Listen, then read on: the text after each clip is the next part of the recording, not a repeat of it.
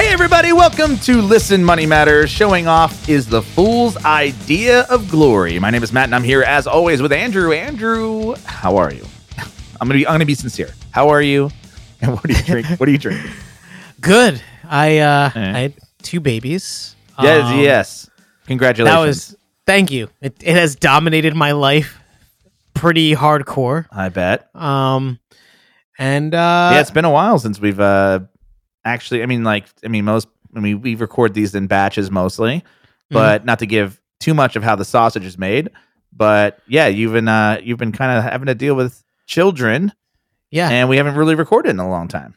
I was calculating. So, because we have twins, and then it's like we have to feed them every 3 hours, and so I was like trying to calculate how many like asses I've wiped or like mouths I fed, and like in like 5 weeks I've already changed over 200 some odd diapers. So not to say that I'm the premier diaper expert of New Jersey. Sure. But close. Okay.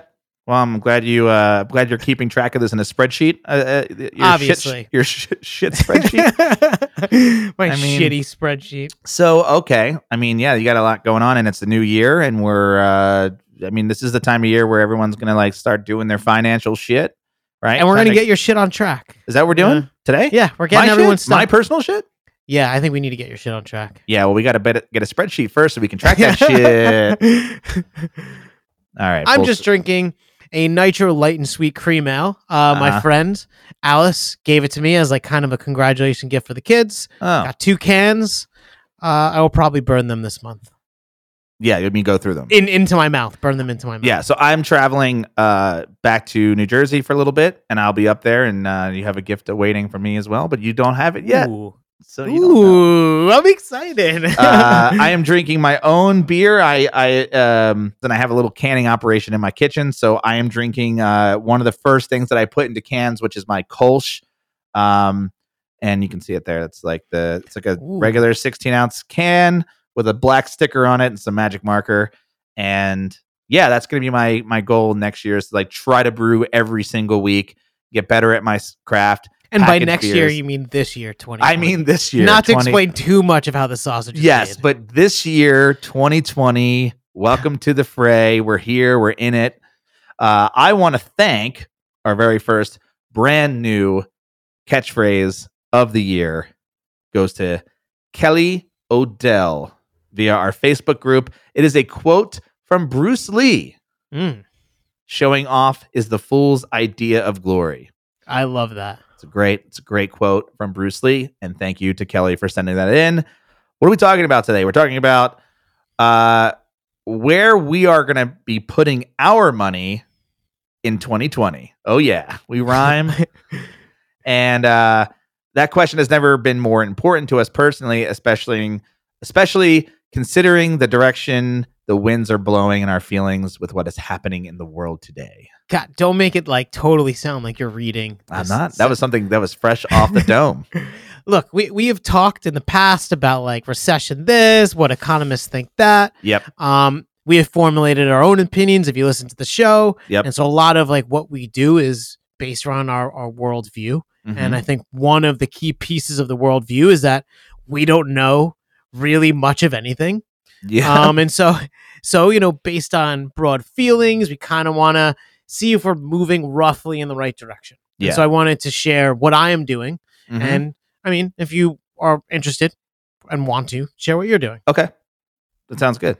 So, what's coloring our decisions in 2020? What are you thinking about?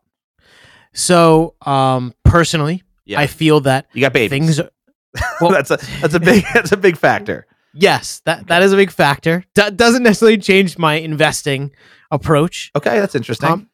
But things are getting expensive, and so what do you mean by that? So if you look at like the PE index, like the Shiller PE index, it's like price to earnings ratio. It's what people will pay for $1 of earnings from a company.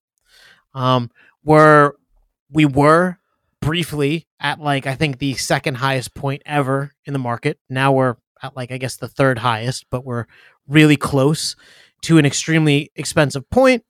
And you kind of like look at companies like I own Apple, and since like 2009 to 2018, their PE was like between 12 and 15, which means you would pay $12 or $15 for one earning dollar from Apple.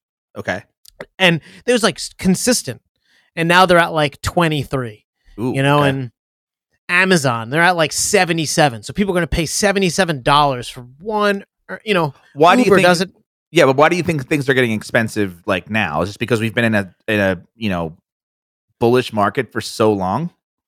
There's a ton of money sloshing around in the system. Yeah. We actually have a great episode coming up that we're not recording today, but I planned based on stuff Ray Dalio has been talking about. Okay. Governments are printing money and things are kind of crazy right now. Yeah. And so investors are chasing returns. And I am not one to want to buy a Honda Civic for $30,000 when I could buy it for $20,000. Yeah. And I kind of feel that about a lot of stocks out there. So you think things are just, basically investing is getting more expensive. Right. I'm hunting for deals. Yes.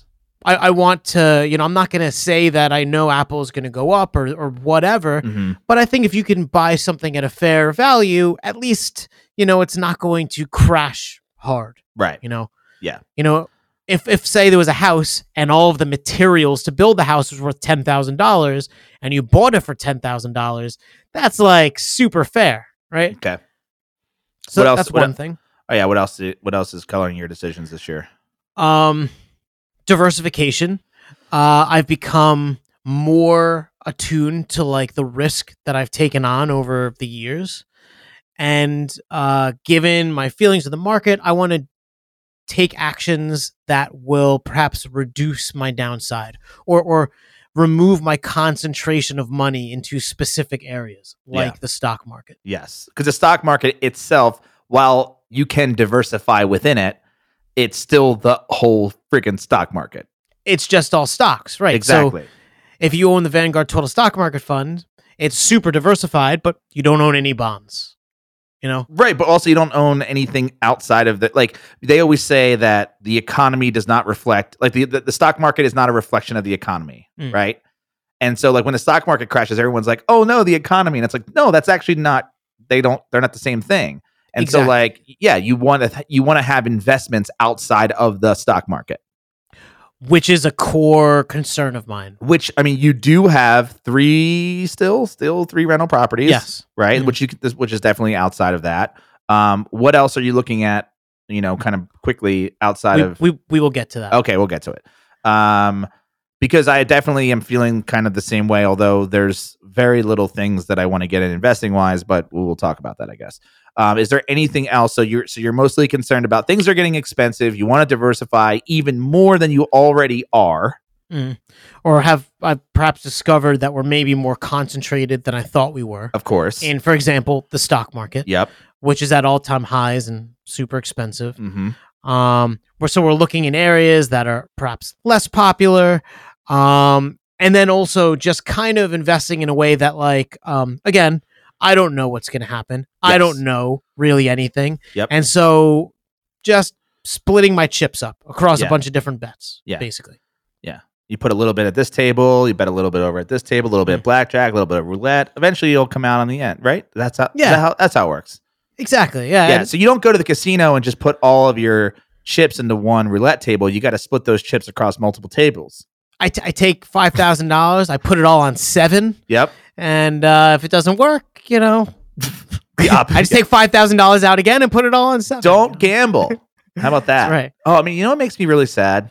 When I go home, I was home in Jersey, and I go to like the Wawa, and now Wawa has these like, and if you're not familiar with Wawa, it's like a 7-Eleven, but only in like the tri-state area. And they started installing a couple years ago scratch off ticket machines, so vending machines. Wow. And I just you don't even have to talk to a person to get them. Nope. Now when I go in there, I just see a bunch of people huddled at the machine, just buying tickets and scratching them right then and there, and then buying like more on the side of the machine. They're scratching them. Yes. That's really sad. It's really sad. It's brilliant. Can I buy one and put it outside my apartment so people can just like huddle out there? And it's literally like a cash machine if you own it, not if you. It's like the reverse of an ATM. People just deposit dollars. It's a reverse ATM. Yes, exactly. I swear people win this. Yes. Statistically, 1 in 20 million. Yeah, so I'm going to avoid that in the new year, which I was already avoiding. But all right, so is there anything else that you're kind of thinking about for 2020? Like, okay, so you want to diversify, you want to... I want to harp on the expensiveness a bit because, to predict what's going to happen in the market, if you've listened to the show in any stretch, you know that we're not proponents of that. But something that I'd kind of talked to you earlier, it was a different thing, but there's this concept of the greater fool theory. Yeah. It's an investing concept. And it basically means that if you are buying things that are overvalued, especially if you perhaps know that they're overvalued, you're just literally buying them to sell them at a higher value in the future. So this could be like house flipping and what happened in 2008, like things that clearly are not what they should be, what you're paying for.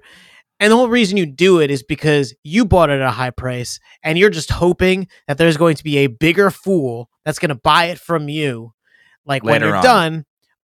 Before like the hot potato music stops. Right. So you're all right. So, I mean, let me wrap my head around that for a second. Mm-hmm. So, kind of what I'm looking for and as far as home sales, somewhere where I want to live is I'm not really a flipper of any type. I don't really I'm not a real estate shopper. Like I'm not looking for deals in that area. I'm just not that type of person. I don't have education in that field. And so like if I were to, but let's say I'm like, okay, I want to buy a rental property and I go and buy like the most like turnkey, it's brand new condo in, LA, whatever, like some like ridiculously overpriced, expensive area. And I'm like, great, I'm going to buy this thing because I do zero research on it. And I just buy the most expensive thing in the hopes that like I can flip it, maybe add a new backsplash, flip it, 6 months later, a year later to somebody who will pay even more.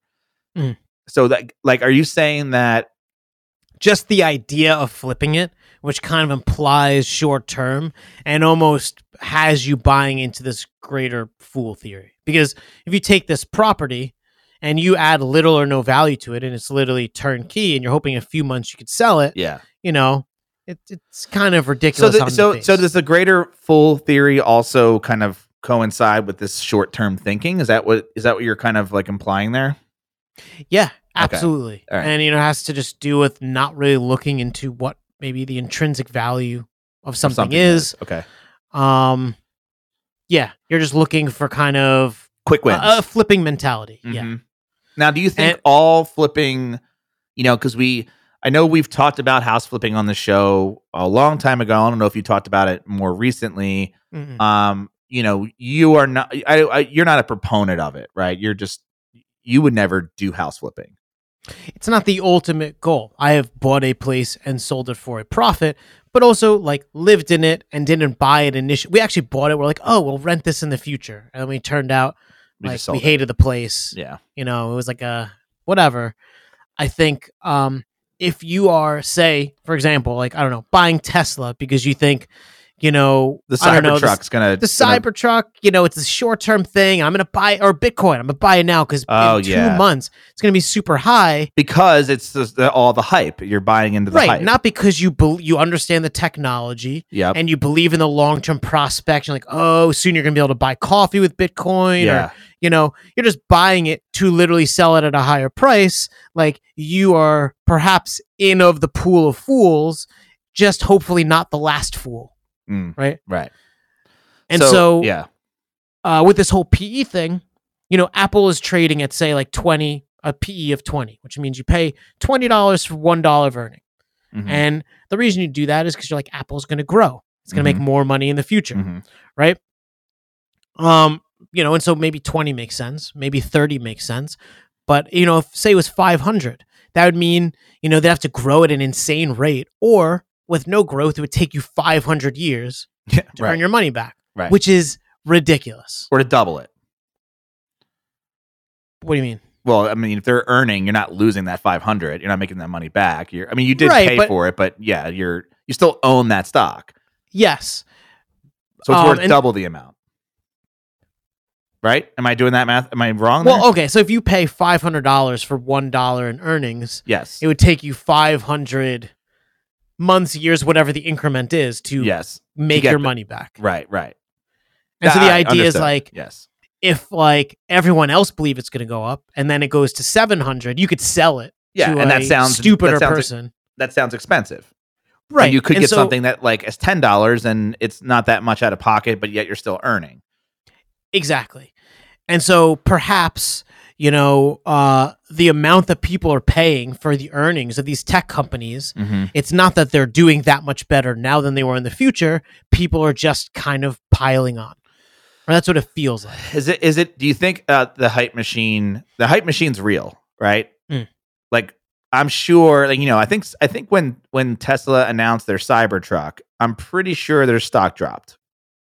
Yeah, because people saw it and they're like, ooh, no one's going to buy this. Right.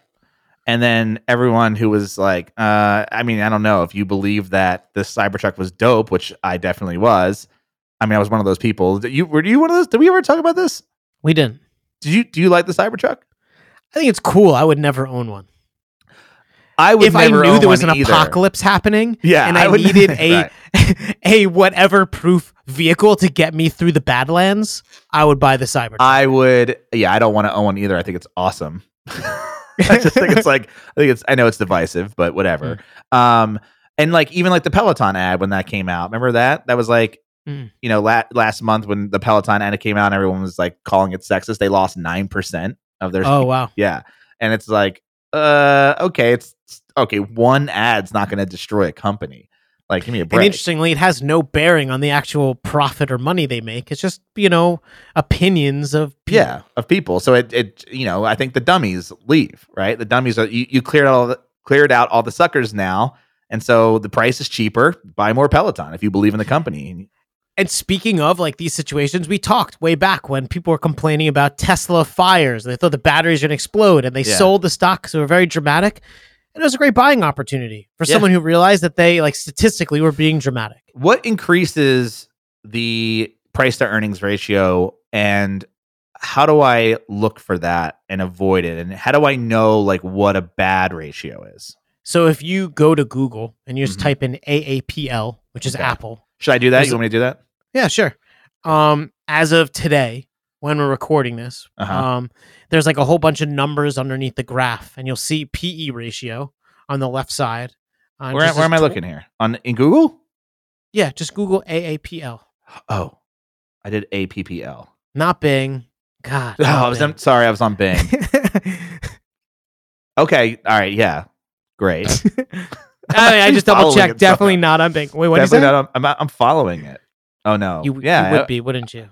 Yeah. But anyways, the PE ratios on the side says 22.46. Yes. And you could go, and then if you do AMZN, you'll see it's, another graph for Amazon. It's 77.41. Okay, that's a lot higher. Yeah, it's a lot higher. Now, isn't that because, the stock is valued, it's like Apple's valued at $266 and Amazon is at $1,700.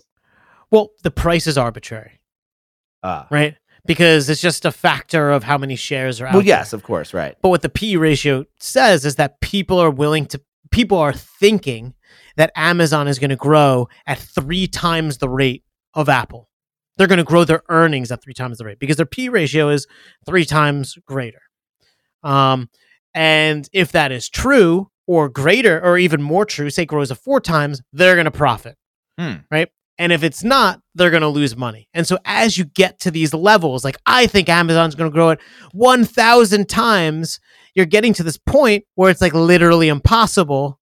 And so you need a dummy to, buy it at a higher price or it's going down. Now, is this only available in individual stocks? And are you planning on, buying individual stocks in 2020 or so, like what? So I am not buying individual stocks, but with the Shiller PE index. So if you do SHILER PE ratio in Google, you'll see this cool site that just takes the market average PE ratio, which is right now at about 30. It's actually higher than Apple, right? Yeah. it's just and it'll show you the median and average. They're like the mean is about 16. So this is for all time. The median is about like 15.76. So we're at like twice what the historical. So it's 2 times the average. Which I believe is high. You believe that? I know we talked about this on a past episode about like, because investing in the stock market and index funds has gotten so incredibly easy for people. Do you think that has anything to do with it? Like the stock market is actually just being more saturated with money because there's just more people to invest now because it's of things like robo advisors and Robinhood. Like literally, like it was kind of, I mean, like even 10 years ago, if you wanted to buy stock in Apple, like the average person probably wouldn't even know how to do that. I certainly didn't know how to do that. Like there wasn't like, oh, just go to Robinhood and type in a thing and add your credit card. Like you're done. So we're researching an episode that's going to come out a bit later this month. And I would say no. And I would say no because the amount of money that like US homes are investing in addition, really isn't that much in terms of like the total amount of money out there. They're just, the money is in the market versus other places. All right. Well, what do you think then, real quick, is causing is causing things to be expensive? People are intoxicated with the past successes and, and what these numbers say is that they believe that it's going to continue to happen in the future. And like, look, regardless of what you feel politics wise, if a Democrat comes into office, the market will probably drop because they're proposing Medicare for all, that's not very favorable to business. Not to say that it is negative to the economy, but like we said, the stock market is not the economy. And so, a lot of these bets are placed on things that are more feelings. Interesting. So anyways, and this is just my speculation. I don't know anything. And all of this is just your argument for why you want to kind of, things are expensive. So you're not going to be focusing a lot of your income in 2020 into the stock market specifically. Or you're going to start to diversify a little bit to kind of like anchor this. Whatever I have invested is staying invested because when I invest, I believed in it at that point, and it's kind of like a long forever. And so new dollars, I want to not put into super expensive things. So I'm trying to find like deals elsewhere. All right. You want to talk about those deals elsewhere because we need to take a break? All right. So after the break, we're going to explain the other 2/3 of your plan. Or 3/3. We didn't talk about the first third, but all right. Well, let's go 3/3 then. I don't even know if that's a thing. Okay. So we'll be right back. All right. Tell me about your 3/3 plan. What's the one we missed? So the first third, I'm putting into the golden butterfly. So of the money, Laura and I have plans roughly what we expect to invest this year based on what we've done last year and our expected earnings and blah, blah, blah. We have been contributing about half of our money into the golden butterfly in 2019. And the other half is where? The other half has been into Fundrise. Okay, so REITs. Right. And so I'm going to kind of like break everything down. But right now, going forward in 2020, about a third is going to go into the golden butterfly. It includes gold, commodities. We have a great episode. If you Google it, I believe we're number 1 in Google for golden butterfly. And the reason that I want to do this is, I obviously think the stock market is an important piece of, our portfolio. Right. And it's highly liquid. If I wanted to sell my money that's, invested in the piece of the golden butterfly and go buy a boat, which I wouldn't, or whatever, I could literally do it within a day. Yes. And I need my money to be liquid to a degree. Yep. So that's 1/3. Okay. And we'll link to the golden butterfly in the show notes and yada, yada, yada. Yep. The second third, which was the other half, is going into Fundrise. Yep. Without beating the horse to the bloody pulp, I really, really believe in their investment methodology. They tend to seek deals. They explain every acquisition that they do. They explain in like murderous detail. They kind of they're very transparent, and the returns have been awesome so far. I can get behind the things that they're investing. Their liquidity potential is like quarterly, so you could sell it up to 4 times a year. So not like the stock market, but also the investments are unlike you would get elsewhere. Right, not like investing in pure real estate, where things are not like, as easily liquefied. Exactly, they're like these mid-level deals. Like they're like $10 million deals on like a 200-door apartment building that they'll renovate, and it's ownership focused. The stuff in Fundrise invest in, so I get quarterly dividends. So real quick, just to kind of recap in a way, because I may want to follow this. So for the Golden Butterfly, the stock market, third of your invested total investments, you're using M1 Finance in order to achieve this Golden Butterfly split, which you cannot do with a lot of other online. Like you couldn't do with a robo advisor unless you were talking big money, right? Because I think with Betterment you have to kind of have over $100,000 total. Yeah, and so the reason I think M1 Finance is a really good tool for this is you create what is called a pie, and then you put the funds in. And so if you go to the Golden Butterfly article, I kind of break down the components and their percentages. So you could just literally do in like 2 seconds. I mean, it's super easy. The Golden Butterfly proportional pie, and then you invest into the pie, and M1 Finance will split your money up where it needs to go. You automate it. Yeah. So the one troubling part about that is M1 Finance goes away, just like we've seen a couple other ones go away last year. There's the SIPC, and so your money is covered. No. I know your money's covered, but what's your alternative to M1? Where would you go? I could pick any broker and do it manually. Yeah. It's just easier than one. I don't want to manage it.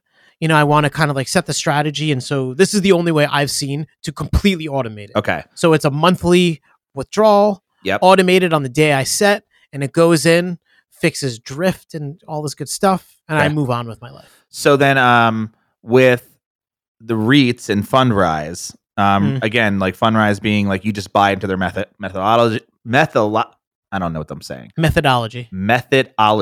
Thank you. And so it's very easy for you to buy into something like that. You can buy REITs elsewhere, right? Probably in a more manual fashion.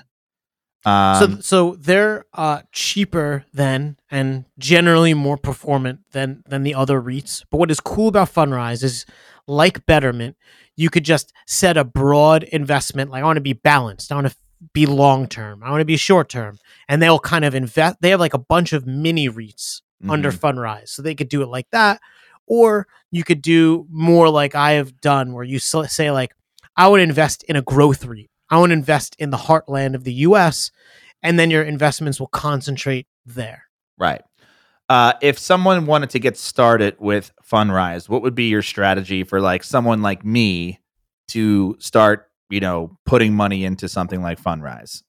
Well, I don't know if you're like teeing me up for this, but if you love us, you can go to listenmymatters.com/toolbox. You could sign up there. But what I would do specifically, I was definitely not teeing you up for that. No, I know. Ugh. I just took that. What I would do is, if I was you, I would put into Fundrise, and I would put your money towards the long-term growth strategy, which is more equity focused. It takes longer to play out. Basically, they buy an apartment, they renovate it. You're not going to be earning dividends much in the beginning, but as they kind of hit scale with whatever, it's more income later versus the debt investments, which are rather consistent. And how much does it cost for me to start in Fundrise? I believe the minimum is $500. $500. So $500, and then once I start with 500, can I put in like $100 a month, like a robo advisor, or like okay. And that's how I would do it. I think the initial investment is far less important than the consistency. Okay, all right. Don't do 5,000 and then never again. Do 100, do 500, then $100 a month forever. Okay, got it. All right, cool. So then that's where the other third. So you have that's 2/3. Now your final third, which is new, right? This is a third that you have not invested in before, or maybe deciding to put a little bit more of your income towards it. What is the third thing? So, it's not like super new. Laura and I bought rental properties. Yep. We had and 3. And you don't consider that as part of the third, right? The REIT third, right? No, I don't. And the reason is because I thought about it in terms of like liquidity. Yes. And they're different deals you'd get into, but buying rental properties, I basically said like no liquidity or low. Like I buy a rental property, I'm intending to own that virtually forever. Yeah. And so we had bought 3 properties, and then we took like, I don't know, like I think it was like a 2 to 3 year break. I wasn't because wasn't it so stressful that it was kind of like I just need a break from the stress. It wasn't that it was like so stressful. It was we have a specific type of deal that we're looking for, and we just couldn't find it. We felt that it was too expensive, or I wasn't willing to like. Whereas Fundrise, you could put $500 in a rental property. You're going to put between like 10 and 30 in for the type of deals that I would do. And so I want a very specific type thing, and I'm not really willing to compromise. I was looking, I didn't see stuff, so I kind of gave up. Okay. And the tides are kind of turning. I have these like cool graphs that I think you see in the show notes because you see it now, but I'll include. The housing market is softening across the country, pretty much everywhere except for the Northeast is where it's like getting cheaper. Yeah. Mortgage rates are even lower than when I first started doing it. I actually couldn't imagine them being lower. And I was like looking into inflation and leverage. I thought this was like super interesting. So if you put 20% into a property, and let's just say that the property increases 3% every year. So like roughly inflation. Because you're using the bank's money, you actually wind up you're locking in a 15% cash on cash return because you're earning 3% with 80% of someone else's money. Yeah. And so, first of all, by far, they've been the most performant investment that we've had. Best returns, right? It's just but the liquidity is low, so I couldn't like liquidity is low, but like you're getting paid often, like you're getting those dividends like constantly. So in compared to Fundrise, which I really like, we're getting between 2 and 3 times the cash returns. So Fundrise gives us dividends. We're getting 2 to 3 times the cash returns with our rental properties, given the same amount of dollars. Yeah. And so, but obviously higher risk. High risk because you're putting in 10, 20 grand as opposed to $500 and not liquid, basically like not liquid. So like you're out that 10, 20 grand if you need it. Exactly. And so it was really these like 3 factors. Really like feeling the love with leverage, and just the rates are so low. I just kind of feel like I'd be a fool not to lock in take something advantage. Now, right? Prices have gone down. They've been going down consistently for a few months, aside from the East Coast. Just that. Oh, and also I have this cool graph. Rents have been ticking up consistently across the board at a rather steady clip. That makes sense. All right. So then you're going to get back into buying more rental properties. So we're looking to acquire like 2 to 3 this year. And as like a icing, because we're doing this rental property course, I figured I might as well go through the process again. Sure. So that it's like super fresh on my mind. Yep. Okay. I mean, how much time does it take to do the rental property stuff? Like, because it is kind of like a job, right? So I would say per property, maybe Laura and I, and this is like going on to like Roofstock or whatever and like clicking through their site, probably 5, maybe 8 hours of like hunting to find an individual property. And then really it's like a handful of emails up till closing, maybe some total of an hour, and then closings an hour. So I'd say like, but then managing it and, just dealing with the taxes at the end of the year and all that. I send less than one email a month on average for my properties. And I often, when they say like, hey, the tenant's late or whatever, my default reply is like, what do you think I should do? Yeah. And they tell me. And then I just kind of like. But what do you do when you have vacancies? So like, because you are still paying that mortgage. It's not like the house is just sitting there. Like maybe you put down 10 or 20 grand as your down payment. And if you're talking about 20 grand as your down payment, that's $100,000 house. So, right? So this goes into like I think there's like a lot to say about the model in terms of evaluating the properties, and then like the structure you put in place so that you don't really have to think about that. So all of the income goes into an account. We have a calculated minimum that we keep in the account. It's $5,000 for our properties because that's the deductible. Yep. And then any work or vacancy draws that down, which is fine because $5,000 in Georgia goes really, really far. And so I don't really think about it. And then anything above 5,000, I just call into my personal accounts.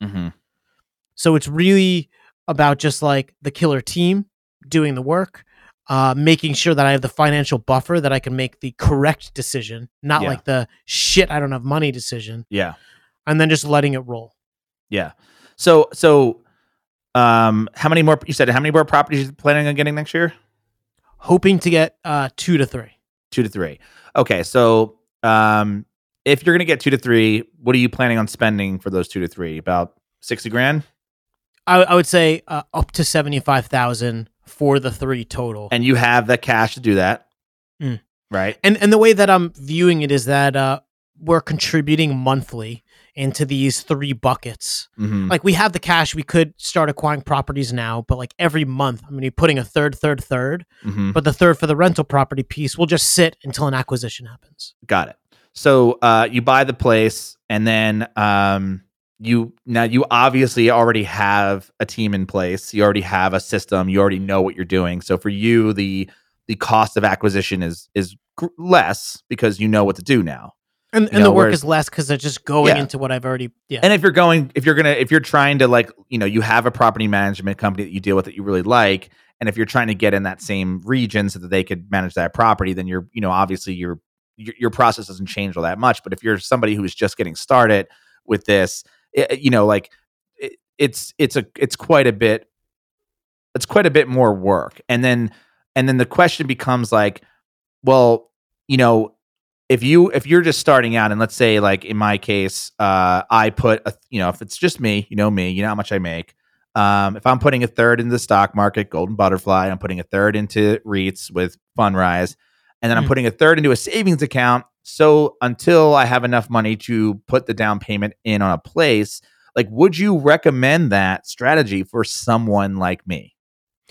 So I would, and the reason that I would, and this is even more acute, you knowing my personal situation. Thank you, I appreciate that, but I mean, I do think I'm good looking. Yeah, you are pretty cute. Yeah, you are a cute. Yeah. Income needs to be diversified. It is literally the reason I started Listen Money Matters.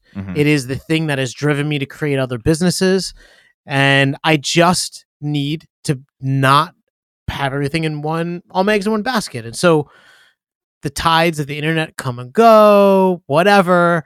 I need money earning me money that I could literally go and buy food with. Interesting, because you would it's all great until it's gone, right? So the idea of diversifying income, right, as opposed to like when you just think about diversifying investments, which is income, but like diversifying even where that comes from. Like, for example, I make my money on the internet with one specific business, but that's all in one. That's all income from one thing, right? I don't have, and even, part of my follow up to this, kind of build you up to this, is to be like, well, why wouldn't you, as somebody who's very interested in the same things that I'm interested in, just start another business, and use that as your other income? And I mean an internet business, because that's what you do and you're very good at it now. But know that we have 3 I consider 3 businesses. Yeah. And the thing is, most of our money. Well, I was debating if I even included business investment in part of this. And to be honest, at least half of my yearly investments are going into our businesses. Businesses earning money, kind of funding future growth themselves. So yes. But the thing, yes. Yeah, and nothing returns greater than that. That's the best returns. But the problem is they all require my time. Yeah. And I did not realize, I thought I was really golden with this stuff until babies happened. Right. And I didn't have time, and I realized how much they actually still require. Right. And so I need to put money into things. Like if I was incapacitated, or I don't know, it just... All right, so here's what it looks like. It's like, well, I mean, look, I am one of those people who is, if I became incapacitated, my businesses would be fine. Or one of them would be. So I'm like, I've built, took me a long time to get there, but like, I literally don't work on one of my businesses anymore. But it's the same thing you did with the rental properties, where you've like put these systems in place to where, you're sort of like one email a month, but it's sort of like, we talked about this idea that like, and I don't know where the hell I came up with this or why I thought of this now, and if this even relates, but imagine like, like investing in, a Roth IRA and a brokerage account and a savings account, and like, well, not even a savings account, but all these accounts in Betterment is like investing in an apartment complex. Yes, you own all the different units, but if the apartment complex burns down, you lose all those units. Whereas is instead investing in a development where you have individual houses all separated. If one house burns down, it doesn't burn down all the other houses. And so like the way that you think about your houses in general is, the stock market is one house, your business is another house, REITs are a different house, and literally houses are another house. Yeah. And, is there anything else we're missing? Is there other things we could be doing? Is there other houses we can buy? Figuratively speaking? Not that I know of, I mean, there's different types of businesses that are not dependent on the internet, right? Right. So it would be like, ice cream shop. Yep. Ice cream shop. Yep. It's true. Different. There's different ways to get income. And then in your case, like one of those is like the stock market, almost I'd say 0 times super liquid, but low reward. Right. And it is so accessible, and so many people can go into that. And as you kind of make it a little bit more difficult, or even perceived difficult, because it used to be less competition, right? And so you're going to get better value. Yeah, and then REITs are maybe a little bit of a barrier to entry. Still, the kind of the same, reward as it was the same reward as like being in the stock market. Like you're not getting like tons of income, but you're getting consistent income in a different industry, right? Yeah. Okay. Fundrise not being on the open market, which is a positive and negative. Yep. Negative to liquidity, positive perhaps to exclusiveness. Right. Okay. So the con of, so like the if we're gonna go the pros and cons of everything, which I want to do. So just to kind of reiterate, the pros of being in the stock market is anybody can do it. It's low risk technically, and it's also it's easy. Mm-hmm. The con is that the rewards are lower, and it is one thing, right? But all of these are kind of one thing. The pros of being in a REIT is it's accessible. The cons are, though, that the rewards are the same as the stock market, plus it's not as liquid as the stock market. So it specifically when it goes to Fundrise. If you bought a REIT on the open market, it would be more liquid. Okay. Because you're buying into the methodology of Fundrise, and that's just how they do things, right? Right. Okay. The third thing being the rental properties is, and I just want to explain real quick, like a REIT on the open market, like those storage companies with the red doors, yes, and stuff. Like REITs own companies like that, commercial real estate, right? But kind of like a business, and it's not, I guess, how I would necessarily view what I would want out of a REIT, which is why I've gone to... That's fair, but you're also making like, the same types of returns as you would be in the stock market with REITs, right? You're not like doing like double the amount that you would get in a stock market. Not to say that this is what continues in the future, sure, but over the past 4 or 5, whatever year, actually, I have it right here. Over the past 1, 2, 3, 4, 5, after the past 5 years, it has outperformed the stock market. Okay. Not to say that continues in the future. But how much though? Because that's important. Oh, okay. I mean, like a few percentage points. Okay. Yeah. So the con there is not as liquid, really. Yes. So then you have the rental property sector, where you're actually buying rental properties. So the pros there are the returns are very high, right? If you do everything right, because they can be shitty. The cons are it's expensive. You got to, you have to have capital. I shouldn't say it's expensive, but you have to have capital to get into it. So you have to have a surplus of cash to buy. You have to do your research. There's a lot. So that means there's more work, which I consider a con, right? There's more research and setup. And but you know what is also work? Work is work. Right. No, I'm getting to that. And then the other con is that it's like, it's basically just not liquid. Right, and it is liquid, but only if you sell, right? And which is and in my eyes, it in terms of the work level, vastly less than the businesses that right. So two cons, but greater returns, and one of those cons being time, which I think is like the most important asset any of us have, right? The fourth thing is starting a business. The pros being that it has the most reward. Again, essentially, assuming everything goes, assuming you do the correct work and you do everything right, you do the research, the same as a rental property, but the returns are way greater on a business than it would be on a rental property, because at least a business is scalable and a rental property really isn't, right? The cons being that turn your hair gray really quickly. Yeah, the cons being time, really time, and time being work in this scenario. And depending on the type of business you get in, it could be a very high risk in financial risk as well. And obviously, you're with time, you're sacrificing other things like actually getting a job somewhere else where you can be making consistent income without all the stress. So I think that that's kind of the ladder there. It has like a ladder effect, right? Where the first thing is being like the easiest, and then it kind of gets harder and harder as you go up, but the returns get greater and greater, right? Right.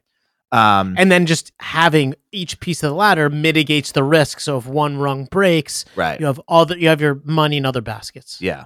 Is there anything else that because I mean, so for me in 2020, I have very low interest in real estate investing, not REITs, but personal, buying a rental property, only because I think I have a little bit of PTSD from my first place. You didn't do any math or analysis. Or no, whatever. And that wasn't the point either. I wasn't buying it as a rental property. I was buying it as a place that I was going to live.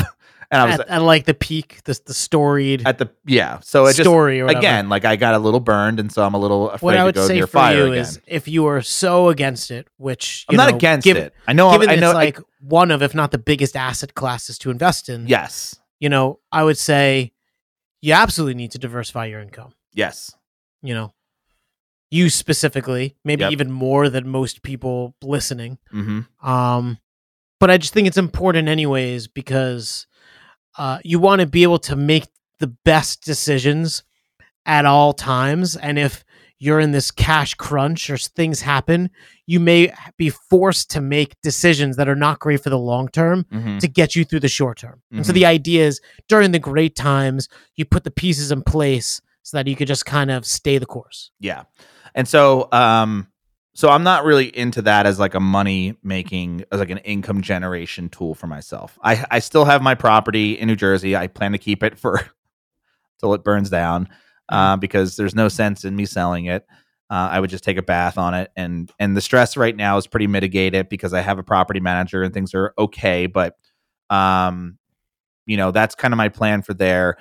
I am just there's something, and I talk about this constantly, there's something I've always wanted in life, and I am going to get it, because life is too fucking short, as I've recently learned. And so I think there's just, I like my businesses. I'm good at doing them. I want to continue investing my money there. I think it would be a good idea for me to invest in the stock market, which I'm currently doing as well. I think it's important for me to maybe invest in Reach just to diversify just even a tad bit in something else.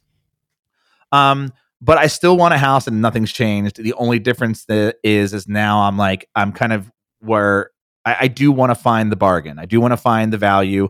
The home prices are low, but it doesn't mean I need to buy something brand new. And I think that I can provide a lot of value as a person to make something better than it was. So yeah, I think that's a good plan. And really the only thing you're going to be changing is just the amounts that you're putting towards these areas, right? Because you're kind of already doing them. I'm basically cutting in rental properties again. I took a break. I was doing half Golden, half Funrise, and now I just need consistent income. I'm done playing around. Okay. I want to replace my life expenses with something that I can count on. Okay. Maybe retain some of my non-gray hairs in the future. It doesn't look that great. It's the race to, Well, nothing has to be a race. Slow and steady wins the race, as they say. That's true. Well, I mean, there's something to say about having at least 3 brown hairs left. So it's the race to, Your hair's still brown. I know. That's like me saying I'm getting gray. That's why I have to start now. I have one gray, one gray strand in my beard, and I'm like, it doesn't bother me. Does it bother you? It actually doesn't. It's it's a funny thing to say, right? Yeah. Is there anything else we missed or need to cover before we head out? We definitely went a little long. Just that when I am full gray, I will be a silver fox. Okay. And you heard it here first. Okay. I mean, hey, that's now I think we touched upon everything. All right. Thank you. So if you missed anything, though, like you said earlier in the show, we will have everything in the show notes. You can either check your preferred podcast app or visit listenmoneymatters.com/show. And please subscribe wherever you normally listen to podcasts. There's a new podcast app for the Mac. Have you used that at all? No. So now they separated podcast out of iTunes, and now it has its own podcasting app on the new Catalina. I think it's called Catalina. Ooh. Yeah, it's kind of nice. But anyway, whatever you use doesn't need to be Apple, obviously. Just subscribe wherever you normally listen to podcasts and tell your friends about us and point them to your favorite episodes so they will hopefully become a subscriber as well. And if you have any questions or topics that you'd like us to discuss on a future episode of this show, perhaps even about the one we just did, you can email us, listenmoneymatters@gmail.com. As always, I'll say that again, listenmoneymatters@gmail.com. And all the tools and resources we normally mention on this show are available at listenmoneymatters.com/toolbox. That's it. All right, later, Andrew. Later, dude.